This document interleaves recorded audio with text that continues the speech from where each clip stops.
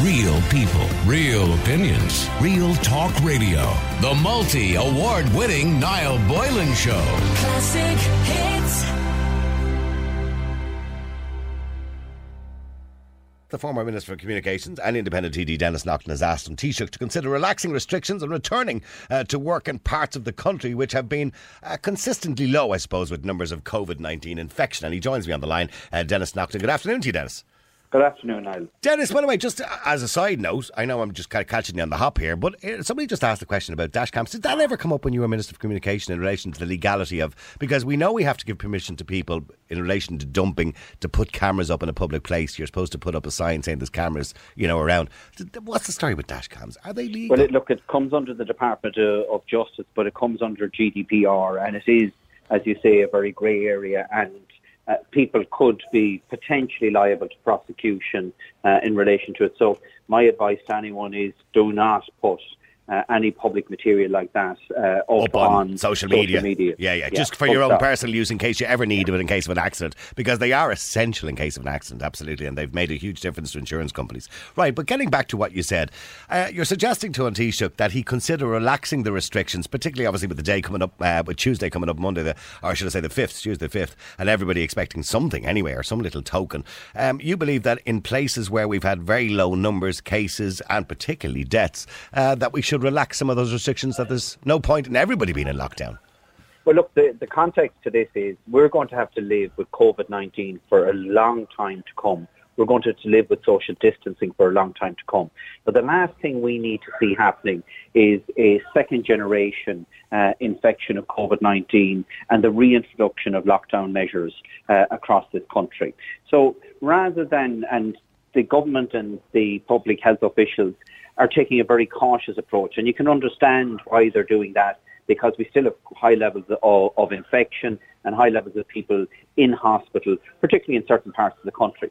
But the suggestion that I made to the Taoiseach, and the Taoiseach had asked us for these suggestions, the suggestion I made to the Taoiseach was that if he isn't prepared to bring in a relaxation right across the country, to look at doing it in areas of the country where we don't have a problem to any great extent with COVID-19. So what I'm suggesting is that maybe you would allow older people that are cocooned at the moment out maybe for 30 minutes every day for a walk or exercise, where they would cover their mouth or nose with a cotton scarf. This would be particularly in rural Ireland, where they're probably not going to meet anybody anyway. Exactly, or the restriction, the 2 kilometre restriction, that you would extend that maybe to 5 kilometres and see what happens in those areas. Does it cause problems? Are there issues with maybe people congregating around public amenities or parks? And if it is an issue, then when they issue the broader directive across the country, they would say, look, you can go 5 kilometres, but not to public amenities or not access parks, whatever the case may be. But it allows us to incrementally introduce these relaxation of some of the restrictions on a more measured basis, see how they work, rather than introducing them right across the country and take a big risk to reintroduce them again. Okay, so in other words, you're saying what we're doing at the moment, which is a kind of blunt instrument, and the legislation, I suppose yesterday Mary Lou talked about using a sledgehammer to crack a nut sometimes. You're saying that there are areas of the country where we could almost use it as a test bed, and I don't mean that with people's lives, by the way, but to test and see how the data works out, that to make sure that, well, if we reduce those restrictions in, say, Leitrim, which has a low level of cases at the moment, or places like the Aran Islands, for example, and other places like that, or other counties that might have it. If we kind of extend it to 5 kilometres, say to elderly people, yes, there's no problem going out for a walk, but just make sure you don't kind of interact with anybody else while you're out. And if we see a slight increase in cases, well, then we can relook at that again. Exactly, and it may be that you won't see an increase in cases, but that the Gardaí might report that older people are congregating or going into the church too much, or that younger families are ending up having picnics in public parks and it's causing problems. So then when you look to extending a relaxation of restrictions in places like Dublin, where we have a particular problem, you can say, yes, you can go up to 5 kilometres, but you can't have picnics in public parks or whatever that issue would be. So it's trying to manage the relaxation of this, and it also gives people some hope. So yes, all right, for the people in Leitrim, for argument's sake, they get free movement. But for the people that are cocooned or tied down in Dublin, they can see, well, look, at least the government is trying this out in Leitrim, and if it works there, then we will see progress down the road. Mm-hmm. If we don't do that, the alternative is that the whole country has to wait until there is a dramatic fall off in the rate of infection in the city of Dublin.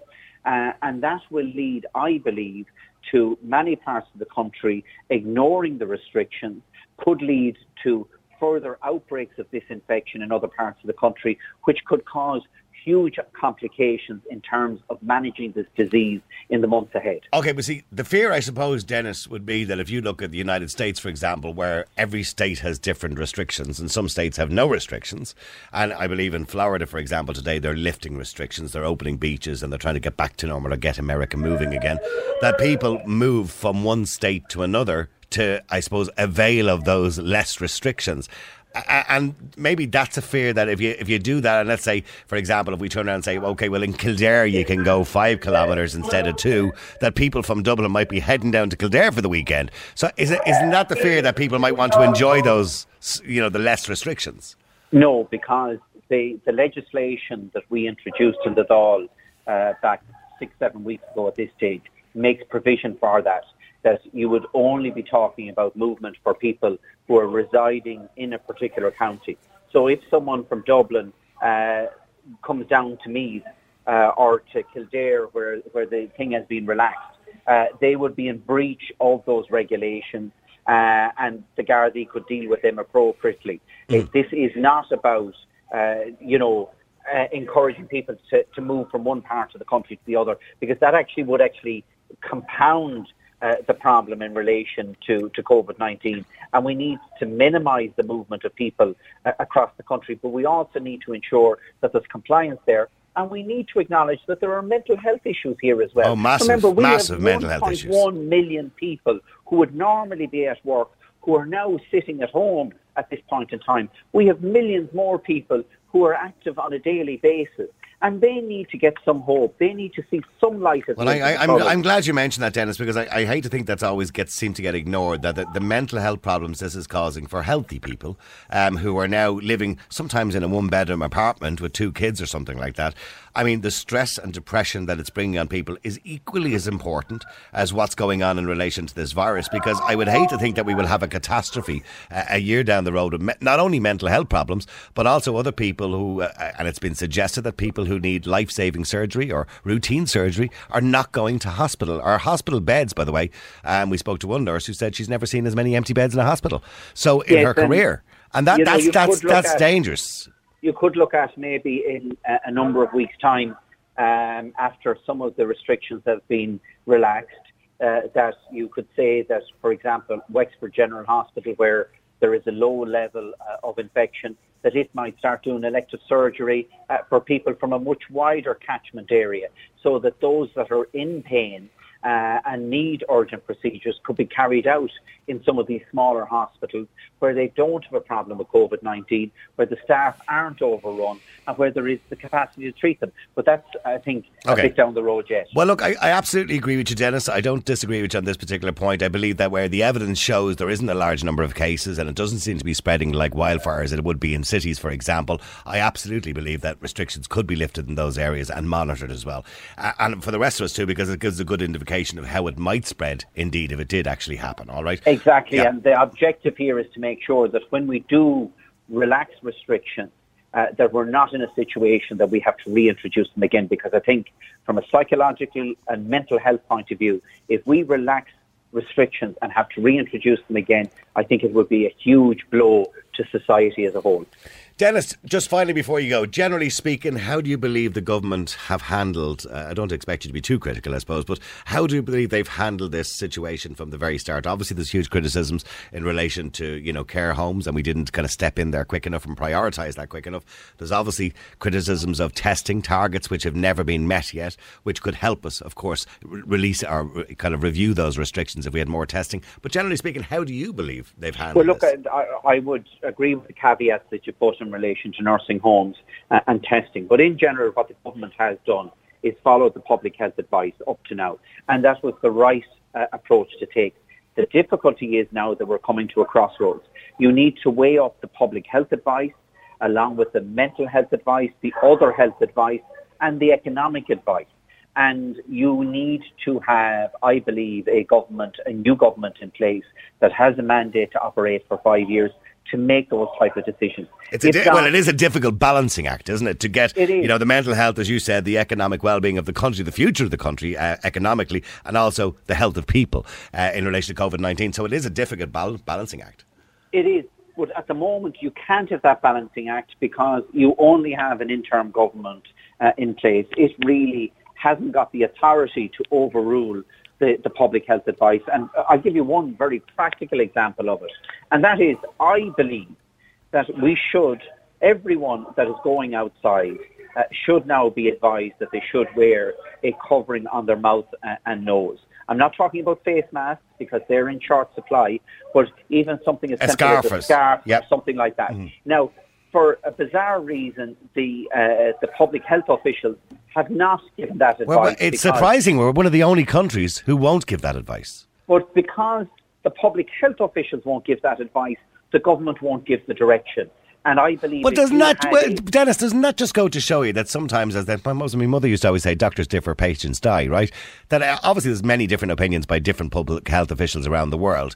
Now, when we look around the world, that almost every country in the world is recommending the wearing of masks, but Ireland is not. So who are we taking the lead from that? And then that suggests to us that now and again we do get things wrong. Well, the lead has been taken by the National Public Health emergency team. They're the ones that are providing that advice to government. I believe that government should be ignoring that advice and they should be issuing a recommendation to the public out there to cover their mouth and nose, which in practical terms seems to be working in other parts of Europe. Well, other parts of Europe who've lifted restrictions have done this with a caveat that you must wear a mask. For example, in Germany, if you don't wear a mask, you get a fine. That's correct. Yeah, so I mean, there's obviously a reason why all those other countries are doing it, and I do understand the risk that the public health officials are saying over here that more people will be putting their hands to their face to fix their mask constantly all the time, which can lead to infection as well. But I think you have to balance it out with, if you're wearing a mask, obviously you have a little bit less chance of getting those little airborne droplets, or indeed if you have COVID and you're coughing a little bit, you're not going to spread it to other people. Hopefully, if you're wearing a mask as well. So I think certainly the benefits outweigh the cons. Yeah, and look, that's something that could be trialled in some of these counties and see does it work, see what the problems are with it or issues. Why not try that in Leitrim and Sligo where there's been very low incidence of COVID-19. See what the problems are. See if what the National Public Health Emergency Team are saying does actually happen or doesn't happen, and then apply it to the rest of the country. That's the type of flexibility that's there, and I think we need to start using it. All right, well, listen, thank you very much indeed. Good suggestion. Denis Naughten, TD, thanks for coming on the air. Appreciate it. All right, well, good suggestion, isn't it? Maybe, around the country where we see, some counties have very low numbers of cases and no deaths, or very few deaths, certainly. I think it wouldn't be a bad idea in those counties. I know in Dublin and Cork and Galway and Limerick and the cities, you're going to be going, oh, hold on for a second, lads. If they're getting a restriction, we want it as well. Well, you have to understand, you live in a densely populated area. And obviously densely populated areas means a faster spread. Where if you live in Leitrim, you live on an island somewhere where certainly nobody has it. Sure, what's the risk in walking around if you live on an island, as long as they're not letting other people from the mainland onto the island? Or if you live in a county where there isn't that many people living. Or if you're living out in rural Ireland and you're over 70 and sure, a 2-kilometre walk, you're not going to meet anybody else anyway. Sure, what's the difference? And people are saying that. So maybe we could look at reviewing those restrictions in certain parts of the country.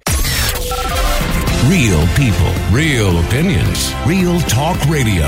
The multi-award-winning Niall Boylan Show. Classic hits.